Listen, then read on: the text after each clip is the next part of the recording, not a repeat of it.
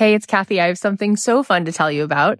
You may know that the doors are open to my new program, The Abundance Method, but if you enroll by May 15th at 11:59 p.m. Pacific, you're going to get my signature business program also, Made to Do This. That's a $3,000 program that you are going to get for free, included if you sign up by May 15th, just before midnight Pacific time.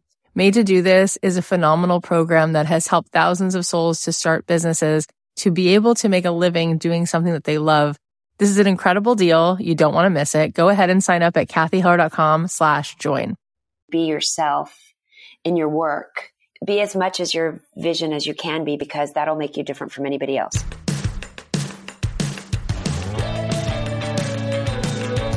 If you're a person who's looking to have more purpose in your life, if you're saying to yourself, I don't want to just go to work, I want to do my life's work. If you want to be baking or sculpting or dancing or songwriting or screenwriting or painting or doing that thing that you've just always wanted to do, but you haven't figured out quite how to make a living full-time doing it, this is the show. This is the show, Don't Keep Your Day Job. How do you figure out how to take your passion and turn it into a profit? Life is too short not to wake up every day excited. You've got something that you've got to share with the world. I'm positive that's why you're here. We're here to have this conversation week after week. We're interviewing people who've done it. We're talking about the strategies. The show will not just give you inspiration, but some real life tools that you can start to take some real action week after week, so that you can not just go to work and build someone else's dream. You can do the thing that you've always truly wanted to do. Make yourself the happiest version of you. My name is Kathy Heller. I'm so happy that you're here. 2018, this is going to be your year. Thanks to Daily Harvest for supporting Don't Keep Your Day Job. Go to daily-harvest.com and enter promo code DREAMJOB to get 3 items free in your first box. That's promo code DREAMJOB for 3 free Daily Harvest cups at daily-harvest.com, daily-harvest.com, and the promo code is DREAMJOB. Thanks to Skillshare for supporting Don't Keep Your Day Job. Skillshare is offering Don't Keep Your Day Job listeners a limited time offer of 2 months of Skillshare for just 99 cents. To sign up, go to Skillshare.com/dreamjob. Again, go to Skillshare.com/dreamjob to get 2 months of Skillshare for just 99 cents. Act now for this special New Year's offer and start learning today. This episode of Don't Keep Your Day Job is brought to you by Blue Apron. Blue Apron is treating Don't Keep Your Day Job listeners to $30 off your first order if you visit blueapron.com/dreamjob. So check out this week's menu and get $30 off with free shipping at blueapron.com/dreamjob. This episode of Don't Keep Your Day Job is brought to you by Casper, a sleep brand that continues to revolutionize its line of products to create an exceptionally comfortable sleep experience one night at a time. For a limited time, visit casper.com/savings and receive up to $200 off your purchase of $2,000 or more. More details later in the show. Hey guys, it's Kathy Heller. Welcome back to another episode of Don't Keep Your Day Job. I am thrilled because Lisa Loeb is here today, and I've been a fan of hers since the very beginning. Can't wait to bring her on. Before she comes on, I just wanted to share something with you. This week is Valentine's Day. Valentine's Day is all about love, and it's all about what we hope that we're going to sort of have in this idyllic relationship with our partner. But I want to take a second and talk about one of the greatest, most important lessons I've ever learned, which relates to our relationships as much as it does to our careers. And that is this. We get what we feel we deserve. Let me say it again. We get what we feel we deserve. And so we have to take responsibility.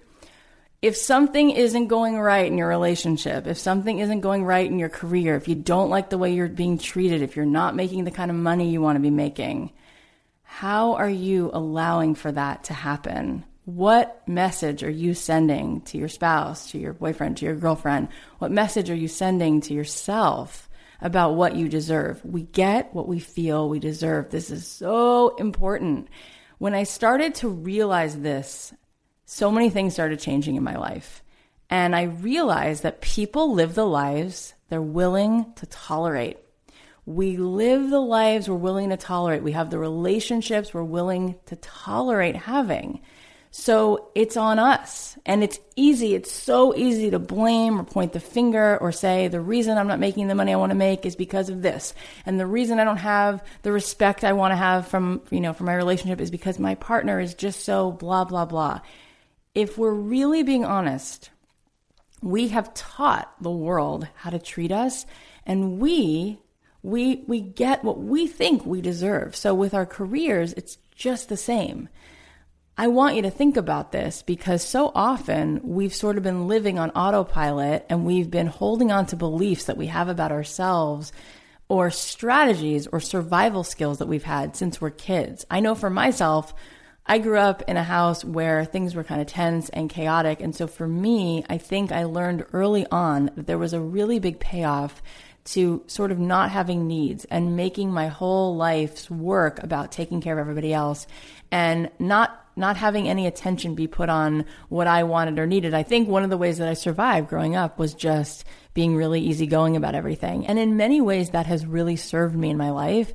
And in many ways it's really hurt me. Like, I have had situations where a nanny has stolen like $15,000 from me.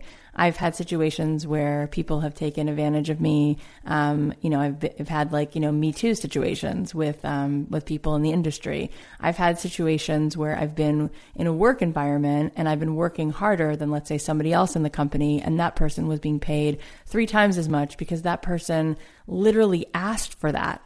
Have you ever stopped to notice, like, there are people in your life, right? There are, girls who are your friends with, and you notice that they just have a certain standard, and in their relationships, they're just treated a certain way, or they would never date somebody who would ever talk to them a certain way. They would only sort of stand for a certain level of respect. And then there's other people who you just notice, like, they're just being walked all over. They're tolerating that. There's a certain part of them that's agreeing. They're making a nonverbal agreement with this other person that it's okay to talk to me like this. This is what I also feel I'm deserving of. And it's the same thing in your career. Have you noticed that there's people, and sometimes you're jealous of these people, but there's people sometimes in your life who, no matter what, they make time to go to the gym. They make time to go on a hike. They make time to get their hair blown out, and they have a lot of money, and they love what they do.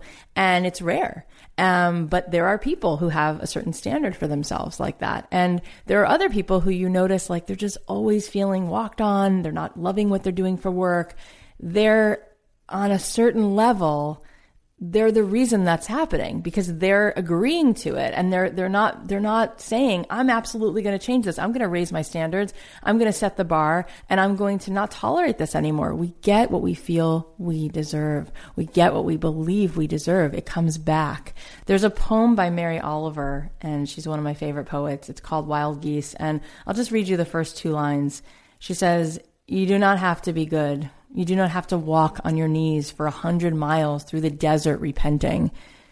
This is an amazing 2 sentences, because this is truly what's going on for all of us. And I remember when I first read this poem, I just started to cry. You do not have to be good. You do not have to walk on your knees for 100 miles through the desert repenting. Think of it.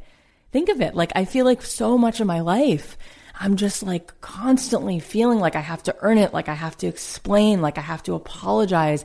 And in my life, in the moments when I've been willing to upset that apple cart and to change the status quo and to level up and say, no, I deserve more than this, and I'm going to set a different standard. My relationships have changed. My career has changed. The amount of money I've made has changed. I want you to think about what it is that you deserve, and I want you to own it. I want you to just own it once and for all. Stop apologizing. Stop explaining yourself. I remember one of the most liberating things my husband ever said to me. He said, not everyone has to like you. How freeing is that? Like, I don't have to spend my entire life trying to make sure everyone's happy. No. And the thing is, even if I was the most delicious, perfect, ripe peach you've ever seen, not everybody likes peaches, right? It's like, not everyone's going to like me no matter how hard I try. And it's so freeing. Just make sure your side of the road is clear. Be the kindest person you can be. And stop tolerating anything less than you know you deserve. And maybe this week you will start to do more, and you'll make things a must, and you will raise that standard, and you'll decide once and for all what you know you're deserving of. And you know you don't have to apologize for it or explain it. You can just have it. I really feel like everybody is deserving of having a life that's full of pleasure and that's fulfilling. I don't think one person is more worthy of having a beautiful, amazing life than somebody else. I think we all sort of have that as a birthright, but not all of us ever have it, because some of us decide that we're not worthy of it, or we'll just take this one little piece or this one little crumb, and far be it from us to ask for more. You deserve it all. I hope that you know that you do. Raise your standards. Stop tolerating less than you deserve, and you're going to get so much more back.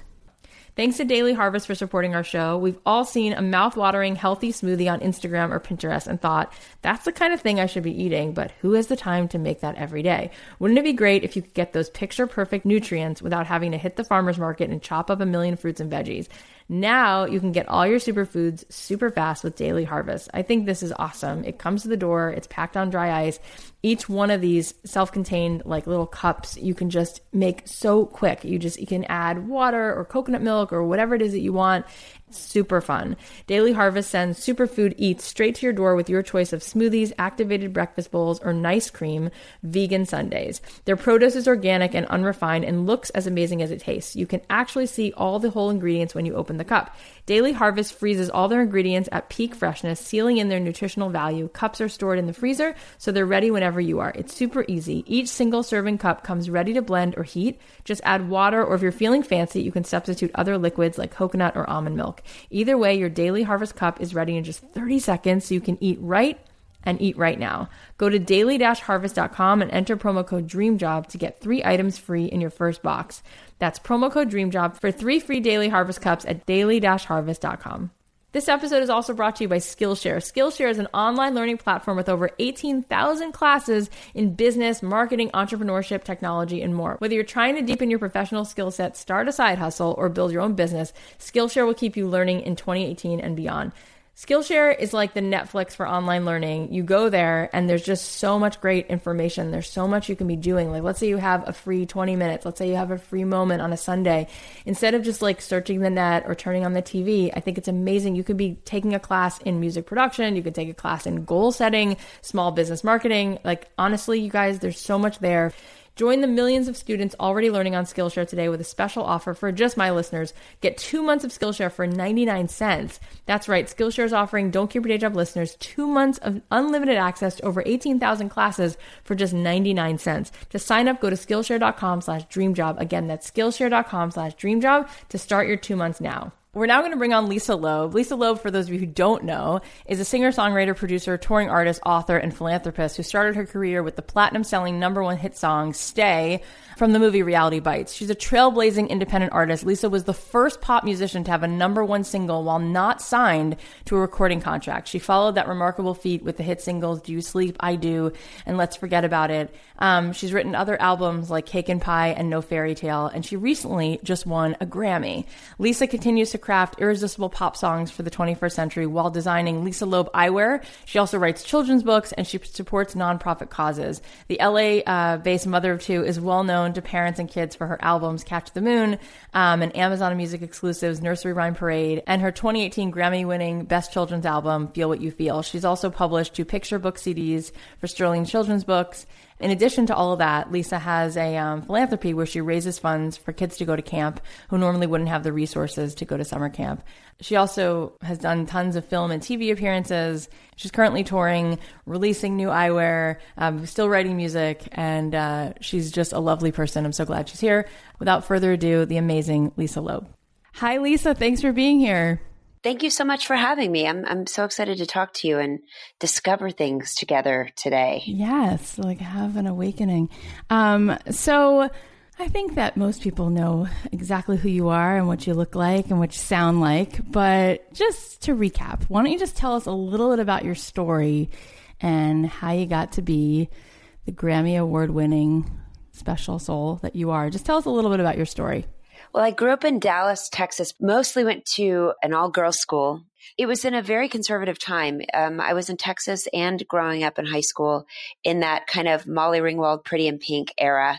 And so it was a very conservative place. So the reason I mention that is because I grew up in a place where it was unusual to be an artist. Luckily, I had one of my best friends, her mother was literally a visual artist and a teacher. So it was sort of in my periphery. But it was unusual. I felt like I was a little bit on the outside growing up. So for me to want to play guitar, which I started doing when I was a teenager, I took piano lessons like everybody. a lot of people do. Right, Starting when I was a course. very young child, I started writing music when I was like 6 or 7 years old, but really started putting words to it when I was more of a teenager. And in a way it suited me okay because I was a pretty shy person until around 15 years old when I decided I wasn't going to be as shy anymore. There was something that clicked in me. I think part of it was my father. I grew up one of 4 kids, and my older brother, I think, was also a little bit shy maybe. And he used to tell him, you know, when you meet somebody, you need to go up and shake hands and say, hi, I'm so-and-so. And I saw that, and I saw that that was like a valued thing to be able to do. So I would bite the bullet, and I did that growing up. But finally, as I got older, there was something that clicked in me. I think it's because my friends, 2 of my best friends and I especially, started interviewing rock bands. We were really interested to meet rock bands when they came to town and interview them. One of my friends wrote for the newspaper. I had a radio show at the boys' school on the radio station down on the FM dial. And we were just huge. We loved music, and we all collected tons of records and went to tons of concerts. And, you know, we'd go meet bands at record stores and stuff. So I think around that time I was like, I'm not going to be shy. I'm just going to, you know, make myself talk. So I tried to act as if I wasn't shy, and still I was a quiet person who would sit and write songs quietly and shyly in my room. So even though I had some really great friends, some of my musical taste wasn't exactly theirs. So I felt like I didn't quite fit in, and yet being part of the community at the same time. At the same time, I went to summer camp, and that was a place where I really started feeling like myself a little bit and learning that totally it's not just about like making good grades in school, which I also like, but I really loved summer camp and writing fake lyrics to songs, the silliness of it and the fun of it. And just, I've always been searching for that place where I feel comfortable, where I feel creative. I'm always getting more comfortable with being slightly out of place as well, which is a real skill, I think, and important when you're always sort of trying to do something new or even do something that you want to do and deal with your fears. And also as I get older, I look back and I recognize it, and I'm able to look and say, everybody's shy. You know, I'm always kind of shy. And the thing that helped me the most, realizing that everybody's like that. You know, everybody's. That's so helpful. But so anyway, I grew up in Dallas, always loved to play music. I did musical theater and performed in school plays. And ever since I was a kid, we had to do some of that in school as well. I always took dance lessons and multiple times a week and ice skating. And even though I was shy, I loved to perform. And then I went off to Brown University and I found my people. Like, I love my friends. I'm still really dear friends with a bunch of people I grew up with, but to be in a different place, I went to Brown University, which is much more liberal and artsy. And I just felt like I'm a cat, and I was with all the cats finally. You know, I was like, oh my gosh, I could breathe a sigh of relief. And that was such a great place for me as a musician. I'm not sure I studied enough, but as a musician, there were so many other musicians. I wanted to live up to the standards of all the other musicians who are there, who are just amazing. A lot of whom have gone on to become real professionals that we know of, like Duncan Sheik, Marco Beltrami, who does music for film, cool. And Chad Fisher, who makes music for TV, and just the list goes on. And so there was a real standard of, you know, people who are trying to do it and sort of acting like professionals while they're in college. It was a great community.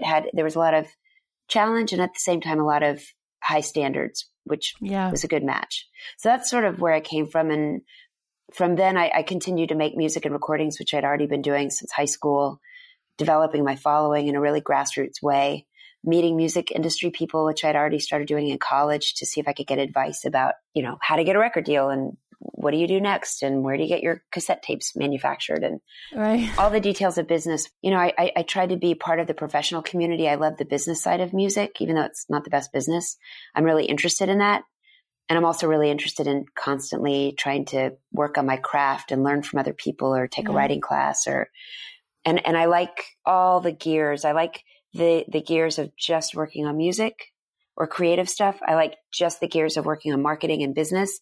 And I also like the place, sort of the Venn diagram, where they can cross over and can influence each other, hopefully in a positive way. So when you were in New York at this time, were you working at a day job? How were you funding your music dream? I worked at room service at a hotel. I worked at a place called Hold Everything, which is like Pottery Barn. And then my dad helped convince me. He said, you know what? We should think about a backup.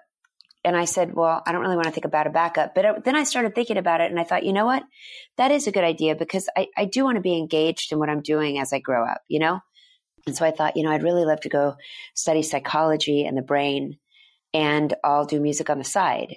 And I did that for about a year at NYU, and I studied psychology, but I just was so busy with music, even though that wasn't what I was studying. I decided to stop going to school and just to do music. And I started doing a lot of temp work, and that was actually great. I could type pretty well. So my typing skills got me some pretty decent paying executive assistant jobs, or sometimes just jobs that would last a long time. And I would go in my little Ann Taylor suit and I would use their Xerox machine to make my flyers and make phone calls and be awake at hours that I would never be awake so early. Right, right. And that's what I was doing, working at Ernst & Young in a temp job, when I got a call that Ethan Hawke, who I knew, passed my music along to Ben Stiller, who was directing him in Reality Bites. And originally I was trying to write a song for Ethan. Ethan wanted me to write a song because his band, he had a band in the movie and the band played a song. And just like all music supervisors, they had asked a number of people to write music for that song. And I remember the guy from the Violent Femmes had written a song, and Soul Asylum ended up being the band whose song they chose for the movie for Ethan's band to play. But then Ethan also asked me for other music, songs that he liked that I played at my concerts and that were sort of more popular songs in the concerts I was playing around town a lot. And that was the song Reality Bites that I had just recorded. I had a demo deal from a record company, and I was recording a couple different versions. And we gave him my favorite version, which was one I made with my friend Juan Patino.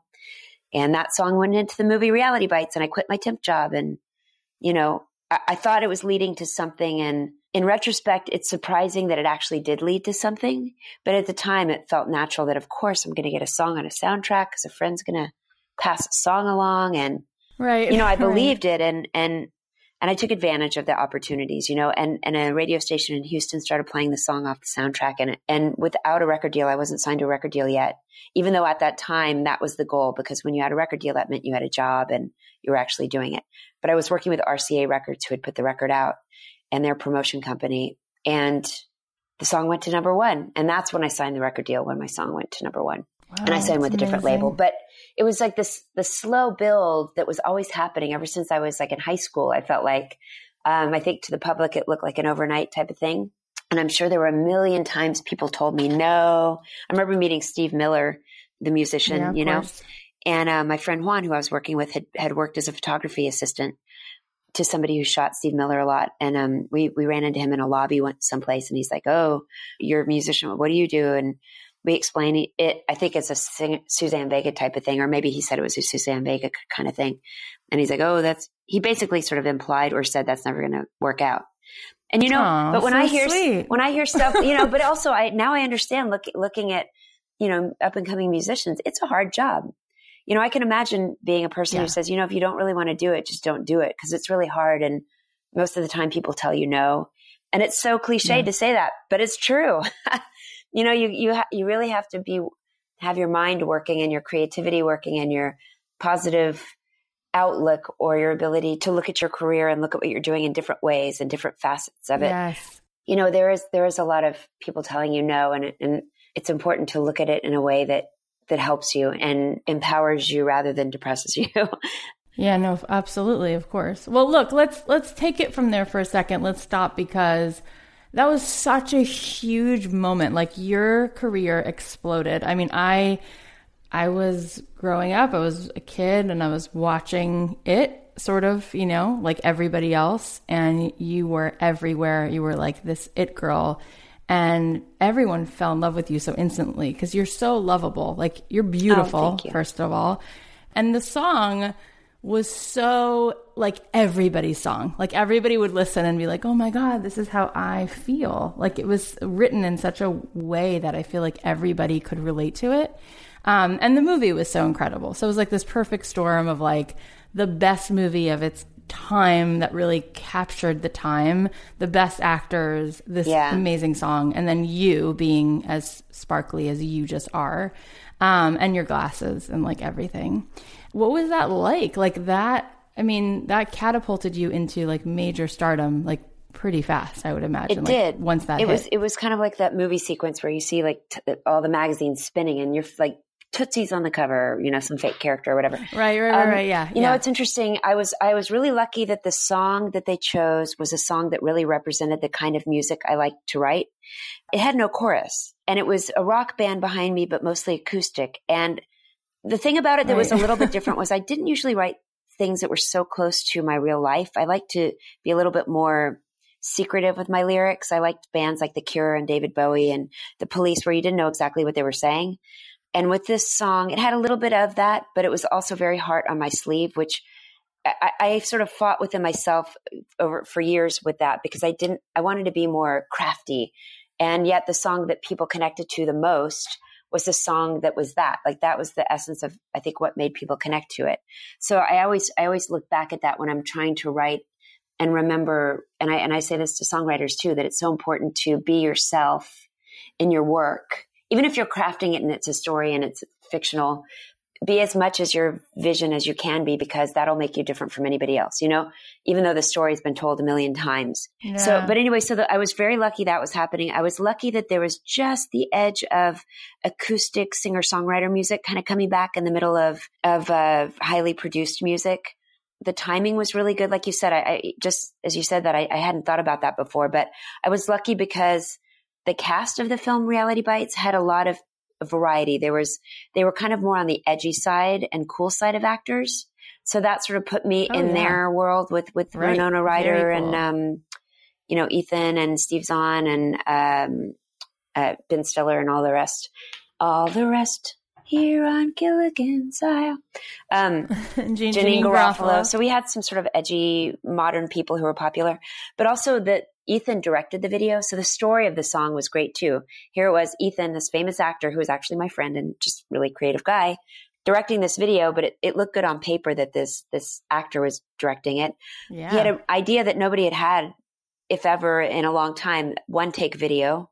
The way he wanted me to look into the camera as I sang really told the story of the song. And it was very unusual and unique to have a video like that at the time. So that was unique cool. to have a song that was so acoustic guitar centered. Some people thought it was just me with a guitar.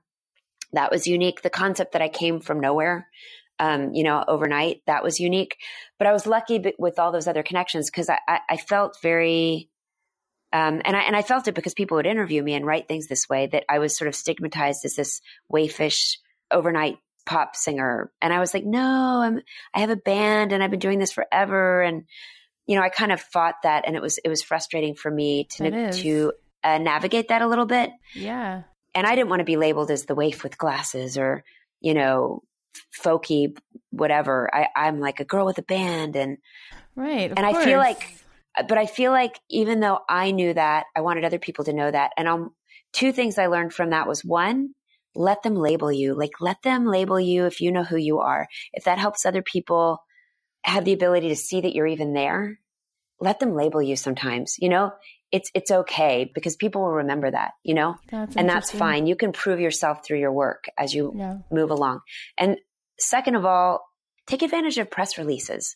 When I'd see other musicians who I considered my peers, they were quote unquote geniuses and unbelievable songwriters and, the storyteller of their generation and whatever. I'm making this up, but that's the kind of stuff you put in your press release, even though it's horribly embarrassing and you would never go around and talk about yourself that way. No.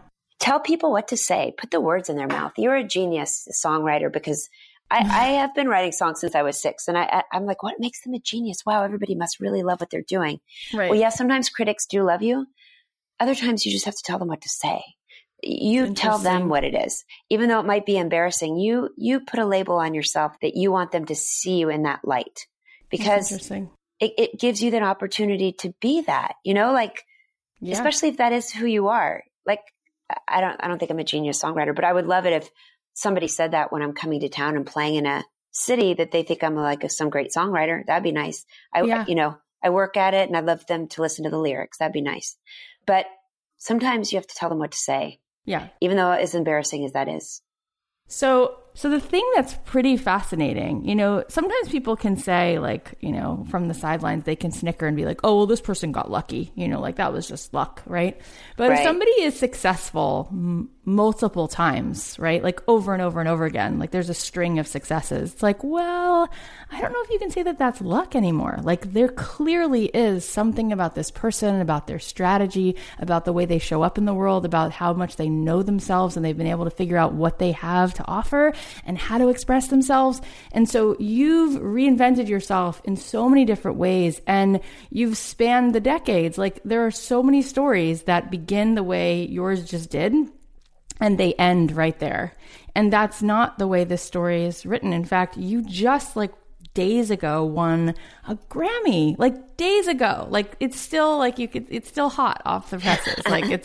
It's amazing. It's such a huge accomplishment. Congratulations, Mazel Thank Tov. you. What an amazing feat. That must have felt like such a surreal, yet you've always felt like that was within reach. This episode of Don't Keep Your Day Job is brought to you by Blue Apron, a better way to cook. Blue Apron is amazing. There's so much stuff there. I recently tried fusilli and broccoli casserole, soy glazed Korean rice cakes with broccoli and soft-boiled eggs, anything that you want, whether you're a vegetarian, whether you eat meat, whether you're a pescatarian. So much great stuff. My kids love it. It comes to the door, packed on dry ice. Everything is pre-proportioned, so there's no waste. You guys are going to find this such a great way to make something fresh, but it takes all the guesswork out. You don't have to go to the grocery store. You don't have to plan. It's all there. Blue Apron is the leading meal kit delivery service in the U.S., and while many people know what to do, many don't know about the types of meals you eat when you cook with Blue Apron, like strip steaks with potatoes and spicy maple collard greens, a steakhouse-inspired favorite with a delicious twist, chili-infused maple syrup. With incredible ingredients and chef-designed recipes, Blue Apron lets you see what the power of food can do. Blue Apron delivers fresh, pre-proportioned ingredients and step-by-step recipes right to your door that can be cooked in under 45 minutes. The menu changes every week based on what's in season and is designed by Blue Apron's in-house culinary team. Blue Apron offers 12 new recipes each week, and customers can pick 2, 3, or 4 recipes based on what best fits their schedule. Blue Apron sends only non-GMO ingredients and meat with no added hormones. Upcoming meals include strip steak and potatoes with spicy maple collard greens, spicy chicken and stir-fried vegetables with jasmine rice, and creamy fusilli bucati pasta with fried rosemary and walnuts. Blue Apron is treating Don't Keep Your Day Job listeners to $30 off your first order if you visit blueapron.com/dreamjob. Check out this week's menu and get your $30 off at blueapron.com/dreamjob. Blue Apron, a better way to cook. This episode of Don't Keep Your Day Job is brought to you by Casper. Casper is a sleep brand that continues to revolutionize its line of products to create an exceptionally comfortable sleep experience one night at a time. And you're invited to take advantage of Casper's competitive limited-time President's Day offer for the first time ever. Casper is the place to shop for President's Day mattress savings this year. They sell directly to you, eliminating added costs and saving you money. Sleep in superior comfort the rest of 2018 and beyond with the help of the internet's favorite mattress brand. You can be sure of your purchase with Casper's 100-night risk-free sleep on it trial, and returns are hassle-free if you're not completely satisfied. Casper mattress is incredible. My husband and I recently moved into a new house. We had to get some new mattresses, and I was so impressed with just the unboxing experience, how easy it was, and how they give you this risk-free, you have 100 nights to try it.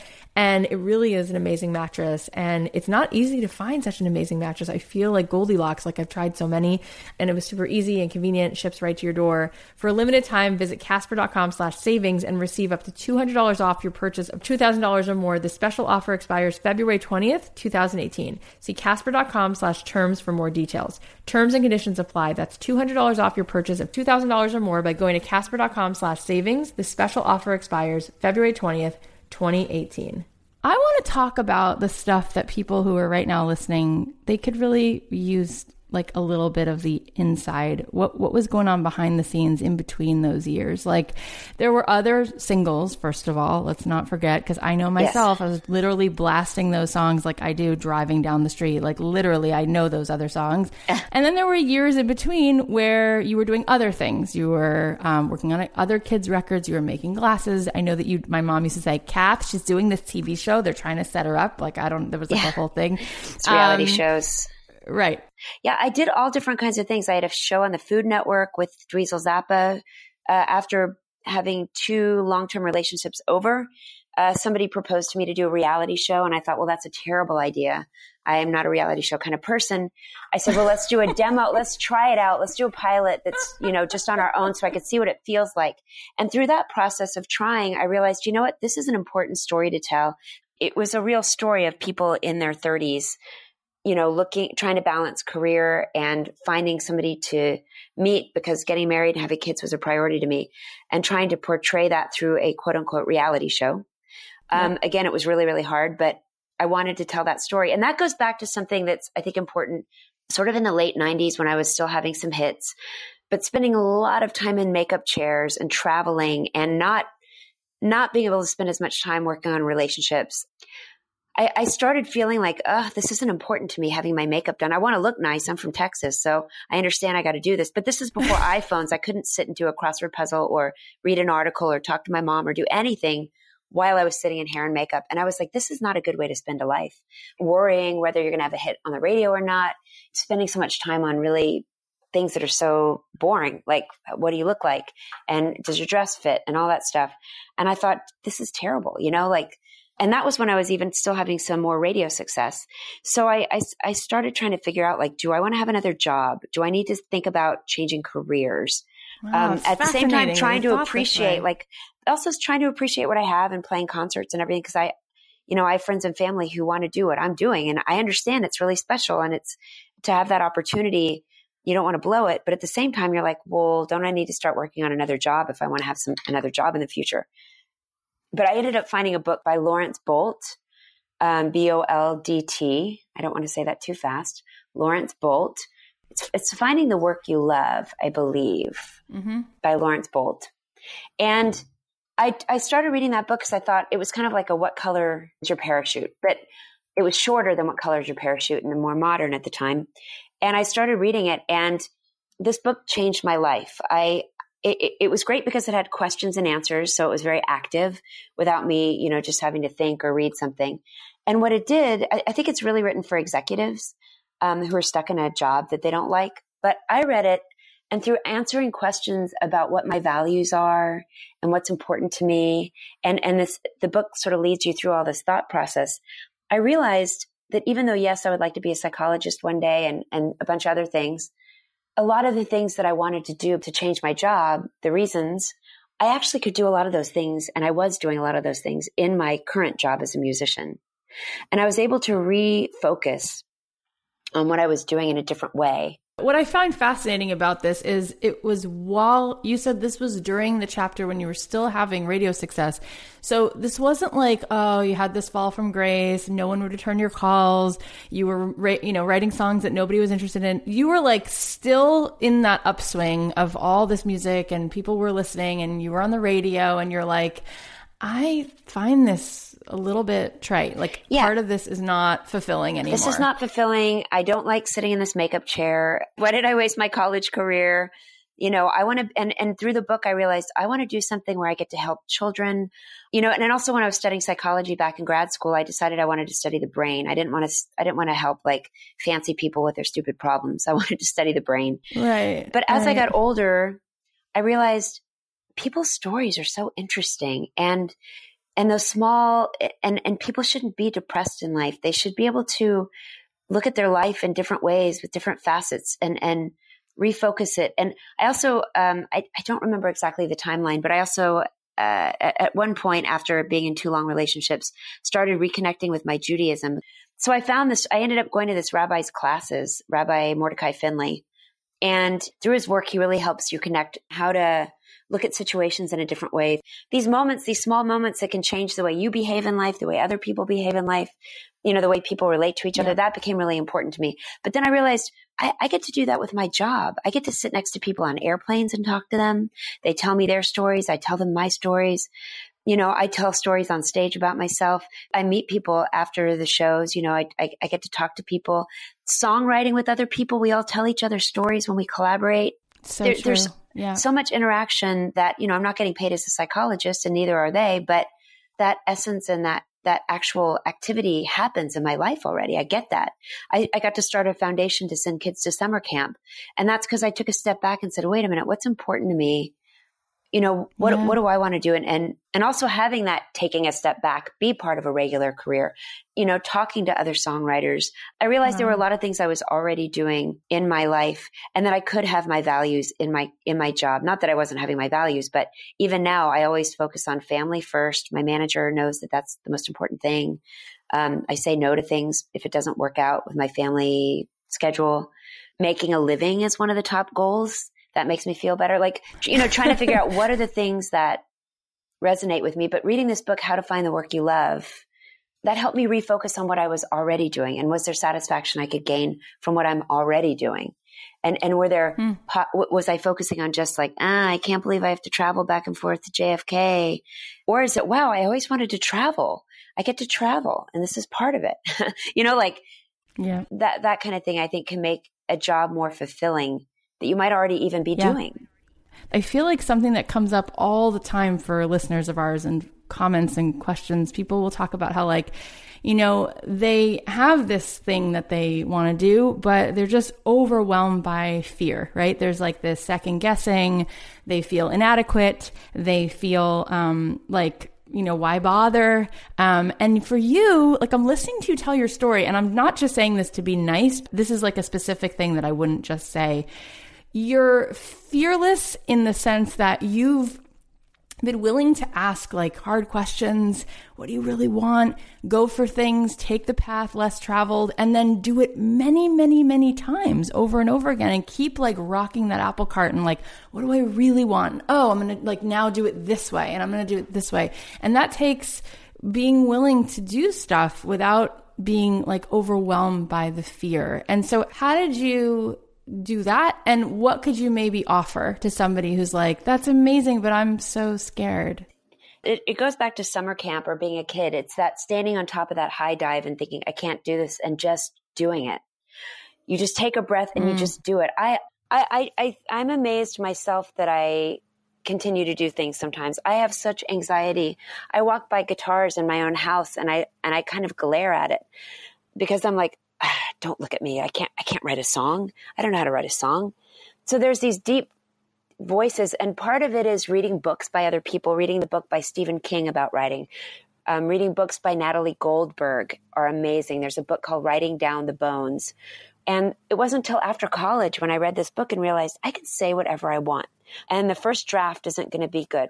All you can do is take one step, and you just have to do it. You just have to do it. And it's terrifying. It was terrifying for me. I want to write 4 children's books I came up with ideas for. And part of it is that, like being open to your ideas all the time. I always have just this one idea. But really, in reality, I have like hundreds of ideas, and I'm always writing them down on pieces of paper. And some of them are products I want to create. Some of them are TV shows. And some of them are, I want to go back to doing more needlepoint. And, I want to bake a pie. And like, there's all these ideas from small to huge, There's such anxiety around all of it. The only thing that gets rid of that anxiety and fear that I found is doing it. I talk to people and they say, I want to be a singer. I'm like, then start singing. Sing in your room. Get a voice teacher.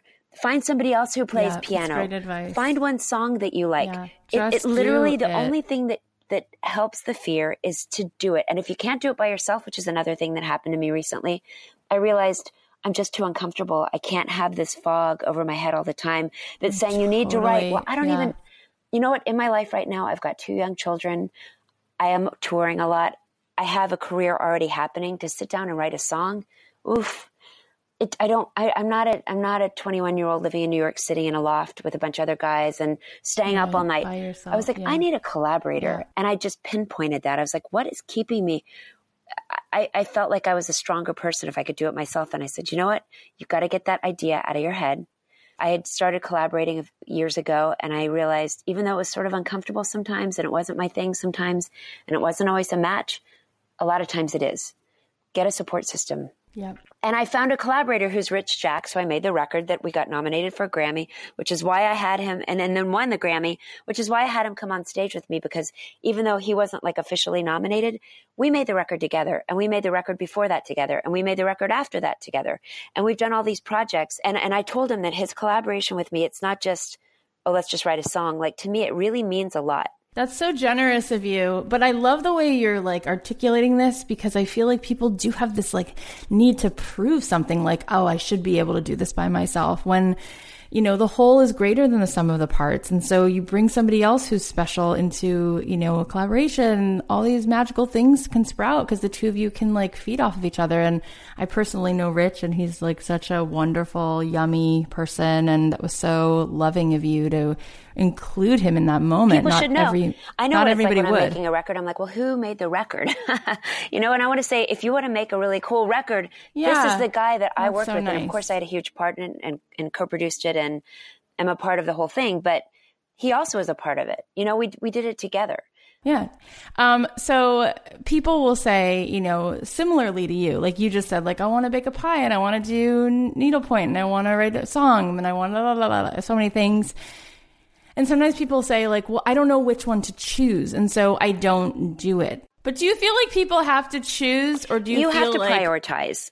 Like, and how do you know which one? You have no idea. In fact, sometimes I have this one idea for an article of clothing that I want to have made that I think is going to be 2 articles of clothing. One's a funny thing and one's a practical yet fashion oriented thing. And I feel like I'm going to end up making those in the next 2 years. And I'm going to be like, why did I not make these 10 years ago when I thought them up? Because I could have just stopped working because it's going to be such a big success. You just don't know. Like, right. You don't know. So I think what the best thing to do is just be very factual about it. Like, sit down, write down. Like, for me, I would put in one list: needlepoint, bake a pie, doodle. I love doodling and coloring. Things that are kind of smaller, shorter tasks that might happen by either just in doing them, like engaging in them, go to a store, buy the needlepoint kit and have it. Or have a friend come over and teach me how to make a pie and schedule a time. Like, it seems like a one-time kind of thing might kickstart it. Then there's other huge things. And I just break it down. I write lists. And if something's a career, like, it also depends on, is it for pleasure or is it your career? Like, I look at some of the ideas I have and say, gosh, this is like a multi-million-dollar idea, I think. And I need to make time for that as opposed to a general meeting with somebody about a concept, or even auditioning for a movie. Like, you just have to make a list and see which thing speaks to you the most. Because that's the other thing, which you probably talk about all the time, which I meant to say, which is what drives you. Because sometimes if you're so excited about it, you just can't help it. You once you start and dip your toe in and just do it, you can't stop. But I don't know the answer exactly because I'm in the middle of that conundrum as well. And my day job is going to play the concert that I booked 6 months ago and going to do a lot of voiceover jobs or auditions, because that's part of the way I make a living and I enjoy doing it. And part of it is just doing that. And, I'd rather sometimes not go speak at the thing I said I was going to go speak at. And then it's like this ping pong back and forth, like the movie Fiddler on the Roof. It's like, but I've agreed to do this and I understand this is part of the thing and I should appreciate that I get to do this because not everybody gets to do this.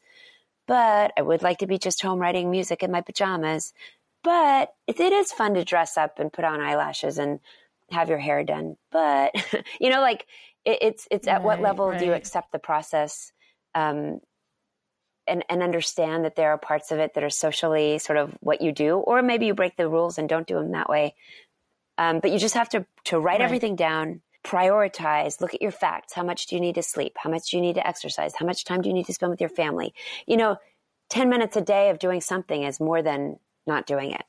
And sometimes 10 or 15 minutes, and also like working out or writing or anything else, when you have that fear about it, or doing my puzzle, I'm like, oh, I don't have time for the puzzle. I sit down to put a couple pieces in, and then an hour later, I'm still sitting there. Now, that's also a different problem because I should be asleep. But it's really about organization. But you're right. You can find that time if you prioritize, because on top of everything that you're doing, you also have 2 kids. So there's a lot. And I have 3 little kids. So I get it. I do. So what do you think for you was sort of like the secret to your success? What steps do you feel like you took that somebody else could apply to their own experience and say, okay, well, here's a couple things that she's sort of like highlighting and saying, I think this and this made a huge difference? The biggest thing would be knowing my craft, doing what I do, doing what I say I do. For me, that meant that's good. Being a songwriter, knowing what it is to be a songwriter, writing songs by myself with other people, listening to other people's songs, just really being in touch with what that is. And a singer and a guitar player. I try to do my best. I've taken lessons and I work with voice teachers and I take care of my voice and I do all these things. Like, I take my actual thing that it is that I do seriously. Yep. So that's the priority. Being really, really persistent and not quitting. Yes. Just not quitting. Just doing it, still doing it, which, as a sidebar, again, refocusing on what the thing is you're doing so that you feel that it has some value to it, and understanding that there's a reason you're doing it, whether it's because you want to and you enjoy it. I was just thinking to myself when I was driving home to do this interview with you, I was thinking, I really would like to do more art. And part of my brain the monkey mind part was saying, but you're not an artist. You're not a professional artist. You shouldn't be doing art. You're not an artist. And I thought, wow, that's crazy. Like you can sit down and draw. But so anyway, so really do the thing that you want to do, whether it's a sport or an activity or an idea or a business or whatever it is, you really have to dig in and know what that is. It might mean talking to other people who do it or the business of that thing. And just trying really hard and not stopping. And in that trying really hard, another sidebar is ask for help, find collaborators, and be really persistent and just keep doing it. Although that being persistent, also keep an eye out. Don't ignore signs of whether the thing really isn't working and you also have no passion about it. If you're a musician and you're doing everything you can to play concerts and get an audience there and be really good at it and nobody's reacting, you might think about that as far as, is that a job or is that just something you enjoy doing? Oh, I'm so glad you said that. That's a little tough, but no, that's really important. Sometimes you have to take a no every once in a while and say, you know what, there's a reason everybody's telling me no. It's really important that you said that. So in summing up, I feel like you said so many meaty, like wonderful, powerful things that people are going to be like, wow, my brain just like opened a little when she said that. You just seem like you're such an up person. Like you're so marvelous. And I feel like people could so easily listen to you and be like, well, that's so easy for her. Cause look at her, listen to her. She's amazing. She's happy. She's like perfect. Do you ever feel low? And if you do feel down in moments, how do you pull yourself out of that? Oh no, if you listen to my songs, there's so many low points at all times. I get anxious. I get depressed. I think it's not good enough. I'm not good enough. I'm not doing this well enough. I should have done it a different way. I should have known better. Every single thing you can think of. I also go through, I get nervous before I go on stage, but every time I remember everybody's going through the same thing. Everybody feels that. I wrote that in the song I Do. I was trying to write something that was kind of straightforward and I wrote, everybody feels this way sometimes. I love that line. When you realize you're one of the other humans, and again, like your experience of the world is valid, that makes it easier. But I definitely, oh my gosh, my husband be like, oh my gosh, I complain, I vent, I go take walks. So you're normal. Oh my gosh, I take long walks, I vent. But then quickly, again, I think it also at one point in my life, I think I had a cognitive therapist and it was all about action. So unfortunately, I don't get as depressed. Unfortunately, I don't get as depressed as I used to. I used to sit and wallow in depression. But now, if I was depressed, I won a Grammy for my children's music. Well, I wish I had won it for a grown-up album. I wish my songs were still on the radio more. Well, I wish, I wish people knew that I made almost an album a year for the last 20 years. Nobody cares. So, you can go down that hole. And then I'm like, oh, but I did make a children's album and I really enjoy making that music. And you know what? I have a lot of great collaborators and they can help me make another grown-up record. And you never know what's going to happen. And I get to play concerts for grown-ups and you can turn things around. I was exhausted today and I was like, I'm never going to be awake. And this is the worst day ever. And I'm going to be too tired to work out and take a walk. And I had a couple hours to do stuff while the kids were at school, but now I'm not going to be able to do it properly and me. And then I was like, okay, take a quick nap, drink some coffee. Okay. What can I do? One step at a time. I can unpack the suitcase from this weekend. Okay. You did that. You can make a really organized list. Well, that made me feel better. My babysitter canceled. Oh, well, that really throws a wrench in it. But, maybe but anyway, just really continuously refocusing. And I think that's the word. Yeah. You're always looking at the situation and looking for the bright side and looking for the way out instead of looking for the way deeper into it. The time to look deeper into it is when you're a creative person and you're creating things, whether it's a speech or a painting or a dance or a song. That's a great time to go deeper and deeper and deeper and see how low you can get. But in real life, you want to keep yourself from going there by looking at the practical, positive side of what you can do right now.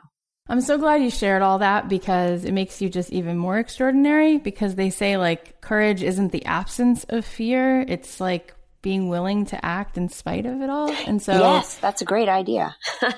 It's just nobody could put this on oh, she's just, she's just unique. She's just perfect and so happy all the time. I'm not like that. It's like, well, there are no excuses. Like you have, a range of feelings like everybody else, and everything you just said, and like where your monkey mind can go. And I know exactly what that's like, because your mind can just do fascinating things.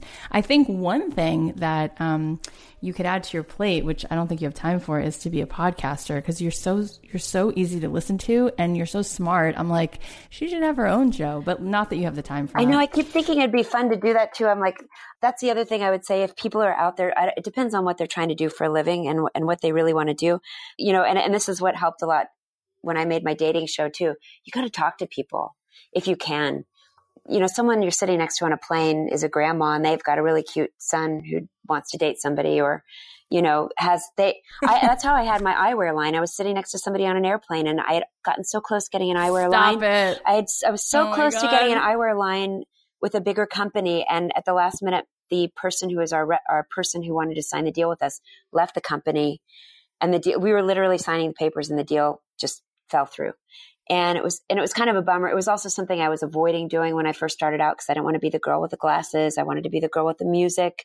But anyway, so finally I was on an airplane with my husband, who wasn't my husband yet. We were in coach class coming back from Israel, my first trip to Israel. We were sitting next to this very tall, older man. And we just randomly started talking to him. It turned out he used to be a teacher, but his profession now was making eyewear displays for companies. So I said, well, I really want to have an eyewear line. And I did this ad, and I showed him the ad. I happened to have it on my computer with this large company.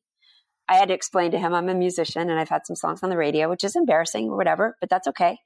I was like my own grandma. I call yourself being your own grandma. Tell people about yourself. That's really cute. Little explanation. And he said, well, I should connect you to this company in San Diego. They're trying to grow, and I think they might be ready to do a name brand kind of thing like this. And he connected me, and we went into business with this company in San Diego. That's crazy. So you never know who you're going to talk to or meet. And I've met so many interesting people on airplanes that I've ended up doing business with, or finding out information that helped grow whatever I was trying to do at the time. I think you're just a really nice person. Like, you're really generous. You care about human beings. I really do care about human beings. I think my mom taught me that. She said, be nice. Well, you are. And this was like just so generous and fantastic. And in summing up, where do you want to send people to? There's so many fun things that they could go listen to and read and enjoy of yours. Like, where should people go find you? Well, people can find me at my website, Lisa Loeb, LOEB.com. And through that, you could see the Camp Lisa Foundation, where you can donate money to send kids to summer camp, or you could buy my Camp Lisa record and the money goes to send kids to summer camp. Or you could buy the Wake Up Coffee Blend from coffeefool.com, and all that money goes to send kids to summer camp. I'm on Facebook and Twitter and Instagram, mostly at either at Lisa Loeb or the official Lisa Loeb. And I do communicate personally on those with people if you want to get in touch. So nice. And then also my last 3 records, including the one that I just got the Grammy for, they're available only on Amazon. And you can listen to them for free on Amazon Prime, or you could purchase them and get an actual CD. You can also see where I'm touring through lisaloeb.com. Sign up on my mailing list, and you can see the new projects coming up. And also I'm on Spotify and all the other places for my other records, so you can check out all the music that's been happening for the last 20 years or more. That's amazing. Is there anything else that you want to say to anybody who's listening right now who's like, I have something I really want to do in this world? And if somebody says that they have something they really want to do in this world, you should, in about 2 minutes, you should turn this off. Yeah. Go get some paper and a pencil or a pen, literally like paper, not your computer necessarily. Get something you can look at, and you've heard this before, but write 5 things down that you can do right now to make that happen. Whether it's call somebody who can help you, a business person you might know who wants to help you do that, or an art teacher, or a friend that you want to ask if you can go to their house to write songs at night while your kids are getting ready for bed and watching TV, or, find 5 really concrete things you can do. And if it's something that you already have, like I'm looking at a guitar in my bedroom right now, turn the computer off, turn off your headphones, just pick up the guitar and play it. Or if you want to be an artist, just get any pen and any piece of paper. It could be a paper towel for all I care, and just start get it happening right now. Awesome. You're the best. I think if anybody only, let's say, knew your music and didn't ever get to hear you speak, which is probably rare because you're kind of everywhere, but if they haven't, I think everyone just fell in love with you even more. You're awesome. Thank you for being you. Thank you so much. And sharing you with us. It was really enlightening. Thank you. That was so much fun. All right, here are some takeaways. Number 1, be yourself in your work. That makes you different from everyone else. Number 2, let people label you if you know who you are. You can prove yourself through your work. Number 3, tell people what to say about you. Give them the label you want. It gives you the opportunity to be that. Number 4, the only thing that helps the fear is to do it. If you can't do it alone, find a support system. Number 5, 10 minutes a day is more than not doing it at all. Number 6, be persistent, but don't ignore the signs if it's not working or you have no passion for it. Number 7, in the low moments, remember that everyone feels this way sometimes. Number 8, refocus. Look for a way out instead of a way deeper. Number 9, talk to people. It just might get you an eyewear line. And number 10, when this episode is done, take out a piece of paper and a pen and write down 5 things you can do now to make it happen. Thank you guys for listening to our show. If you really enjoy it, if you find it inspiring, share this episode with someone who you think needs to hear it. Share the show. It really helps us tremendously. If every one of you shared the show with one person, we will double our audience tonight, which would make a huge difference for us. And the more you support us, the more it helps us keep making the show. Another way for you guys to support us, which would be amazing, is to go to iTunes and leave us an iTunes review. And you probably don't know, but there's a whole algorithm to it. And the more reviews we get, the more the show gets exposure. So leave us an iTunes review, tell your friends about the show. It means the world to us, and support our sponsors. Since this week is Valentine's Day, I thought I would close the show as I always do with a song of mine, but this one is sort of like a love song. It's called You Make Me Happy, and I wrote it with a friend of mine, DK Benjamin, and he's also singing on it with me, and he is just incredibly talented, and I'm so happy to share the song with you. Thank you. I love you guys, and I'll talk to you guys next week.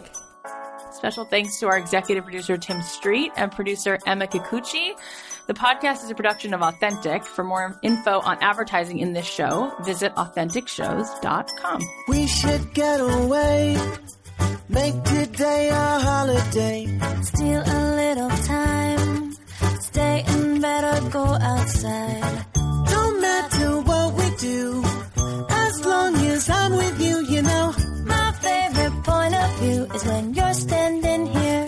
You make me happy, ba-ba-ba-dum. So happy, you make me happy, happy, ba-ba-ba-dum. So happy, So happy. Let's walk in the rain, kiss under the overhang, share an ice cream cone, share some secrets no one knows.